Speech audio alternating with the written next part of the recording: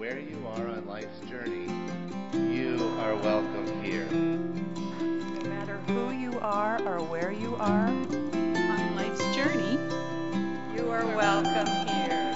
And you are wanted and you are valued here.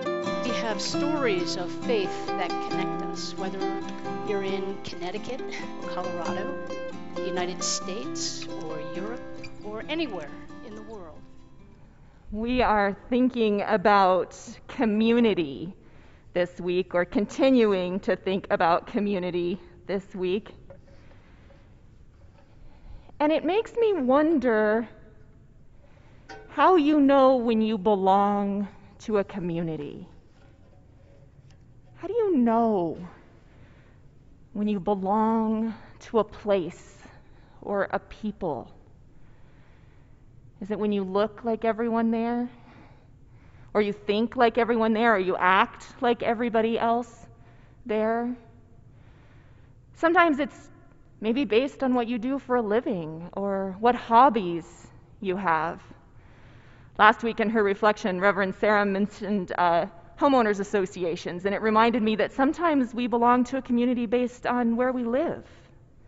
And if it's not your HOA, then maybe it's a neighborhood book club or something other location specific. This question of what defines a community was raised a lot in the early church. And so today, as we turn to Romans, we are turning to a letter that Paul wrote to those early Christians as they gathered in Rome, and he was attempting to help them define this. What does it mean to be a community? And if you've been a part of a community, of any community, you know this question comes up. It comes up because as communities grow and change, they have to define and redefine this. Let's hear what Paul has to say to the church in Rome, and we're reading from the 12th chapter, beginning in verse 1. I appeal to you, brothers and sisters, by the mercies of God, to present your bodies as a living sacrifice, holy and acceptable. This is your spiritual worship. Don't be conformed to the world, be transformed by the renewing of your minds so that you will know what is the will of God, what is good and acceptable, and moves you towards wholeness. And after this introduction, Paul moves on to talk about the church being one body with many members. It's one of the many places that Paul talks about all the different gifts within a church and how all are valuable. And then he continues with this in verse 9. Let love be genuine. Hate what is evil, hold fast to what is good. Love one another with mutual affection. Outdo one another in showing respect. Don't lag in zeal. Be ardent in your spirit. Rejoice in hope. Be patient in suffering. Persevere in prayer. Contribute to the needs of all and extend hospitality to strangers. Bless those who persecute you. Rejoice with those who rejoice. Live in harmony with one another, and do not be haughty. And he closes with, if it is possible, so far as it depends on you, live peaceably with all people. You probably hear some resonance with other teachings in there. Paul is drawing on the things that Jesus had said and the practices that were already present in the early church when he writes these things. He's not really creating this idea of what it means to live together. He's reminding people about what they already know about this life of faith and community. And then a few chapters later, he gets into this really practical question that might even seem a little nitpicky to our modern ears of, what do we eat when we are together? At the time of the writing of the letter, the church was growing.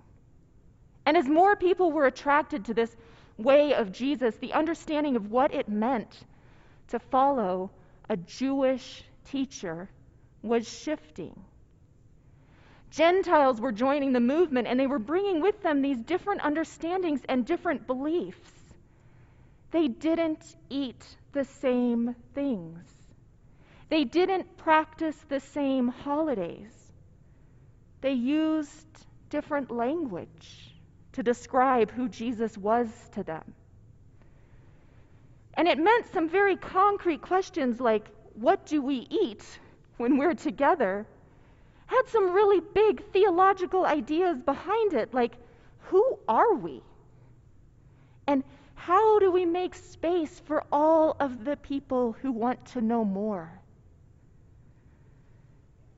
In the United Church of Christ, we can sometimes face a similar question when it comes to defining who we are. I've been thinking about that a lot lately because we are headed into the final weeks of our confirmation class right now, and it's come up in there many times with our middle schoolers. In many traditions, confirmation serves as this choosing point. Are you a Christian or not? Can you take communion or not? Do you belong? For us, confirmation is a choosing point. Kids who are confirmed become official members here. And for the official purposes, that means that they can vote at congregational meetings. It means their name will have a little star on it all their own next to our church directory. It means that they can serve on church committees, just like any other member.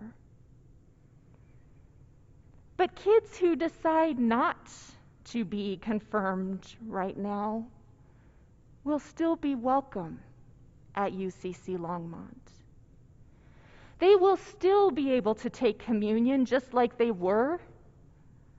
They'll still be able to come to youth group or our intergenerational gatherings or to participate in leading worship. I know that this community will still love them and nurture them as they grow, just like it did. From the very first day they came here, whether that was a baby baptized right here, or an older kid in a new community trying out church for the very first time.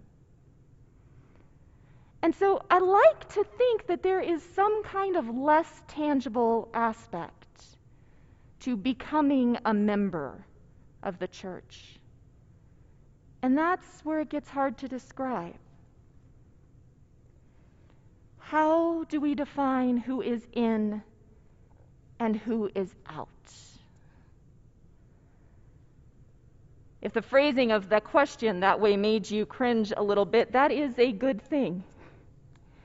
Jesus' followers need to be leery of defining who is in and who's out, because what we know about Jesus is that he is a barrier breaker. And any time we as the church has tried to build a fence around who belongs and who doesn't, Jesus has put in a gate. And for us, that is true even when it comes to belief. We say often we don't have tests of faith here. We have testimonies of faith here. Our most foundational question for confirmands and for new members of all ages, for people who are being baptized, who are bringing their children to be baptized, is, do you seek to follow Jesus? That's it. We don't all believe exactly the same thing here because our boundary here isn't what we believe or who we are. Our boundary is who we follow. Sometimes in other settings, we have talked about this in terms of walls and wells. And maybe some of you have heard that language. Walls are one way to define a community. They are clear markers. You are in or you are out. If you live in Longmont, you are eligible to run for Longmont City Council. If you pay for a membership, you belong to a gym. If you believe XYZ, you belong to XYZ church. Wells are things that people gather around because they are drawn there. Wells are life-giving in some way. For us, Jesus is that well. He is living water, as he says, and people, when they search for him, will find him. Notice there that the church is not the well. The church is more like the town square around it, which means that we can help people find it or not. And if you've ever been lost, then you know what it's like to be searching for signs who aren't there. You know what it's like to be wondering where you should go, but everything's confusing. In my neighborhood, there's other neighborhoods building up around it, so the signs are changing, and sometimes they're just gone, and sometimes they point a direction that is not accurate anymore. In the town square, we want to be clear signs for how to find the well. And so when we take this idea of following Jesus out of the realm of belief, when we shift it from what do you know to how do we find the well together, then we come up with some very practical guidelines for what it means. The things that Paul said, the things that Jesus said, we care for each other. We give to those in need. We work to bless those who persecute us. Those aren't secondary, those are the path. That's the way. In 480, the person that we now know as Benedict, as Saint Benedict, was born.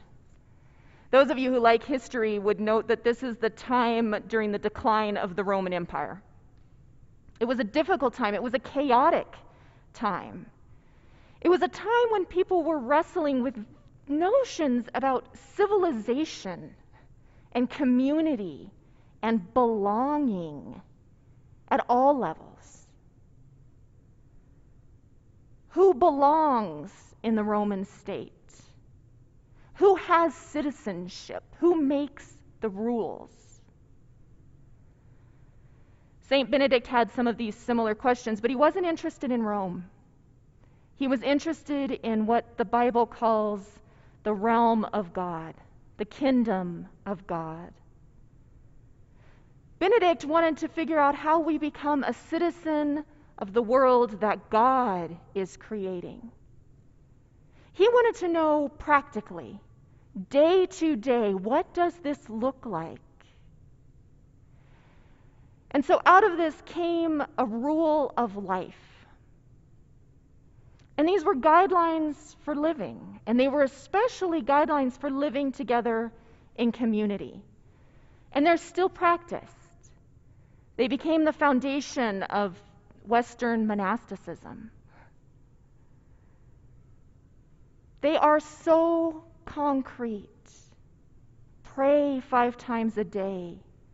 Feed anyone who comes to your door. Speak in kind words only. Ask for forgiveness. What Benedict tried to do was the same thing that Jesus tried to do, which was the same thing that Paul tried to do, which is the same thing that we all try to do. It's to say, if you want to follow Jesus, here's how that looks. Here are the signs.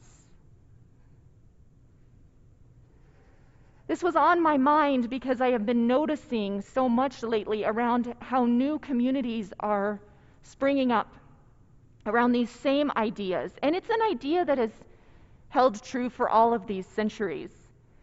But it seems to be taking root in a new way in recent years. People are searching for belonging. They're searching for what they are calling intentional communities. They want what we all want, which is to belong in a way that means something. And so they're willing to do this hard work of following these rules because they know that the spiritual growth is worth it. I also was thinking of it a little bit like being married. We might not define our marriage based on a statement of faith. I don't in my family. But on what we believe that marriage is. We define it based on how we treat each other. And we do it because the payoff of building that kind of home, that kind of tiny community, where we all want to live up to our highest ideals, is worth the challenge of living up to high ideals. Last week in worship, we had the chance to sit with the new community covenant that is being looked at as another aspect of our life together in this Christian community. And it reminded me of all of these things, of St. Benedict's rule of life, of marriage, of intentional community covenants that are existing in spiritual and non-spiritual places alike. It reminded me of how often Jesus talks about this community. More than he talks about anything else, he talks about how to live together. And he talks about it with all of these metaphors: a well, a stream, a wedding, a sheep barn, a garden, a table. The table becomes for Jesus and for us the central metaphor, the central way that we talk about what does it mean to be community together. And it's fitting because the table can be the place where we are all welcome. I hope you have in your memory a time of being welcomed at a table that was a surprise to you. You know that real welcome when you go to somebody's house or you have an unexpected invitation, and that welcome feeds your soul. That's the table that we hope to create and to be here. It's the place where we come to be fed, but where we also come to feed others. We learn to give at the table. We learn together what it means to live in a way that people want to come. They want to say yes when you issue the invitation for dinner. They know they will be transformed. And so as we turn to our time of communion, our time at this table and at our table together, a table where all are welcome, no matter who you are or where you are on life's journey.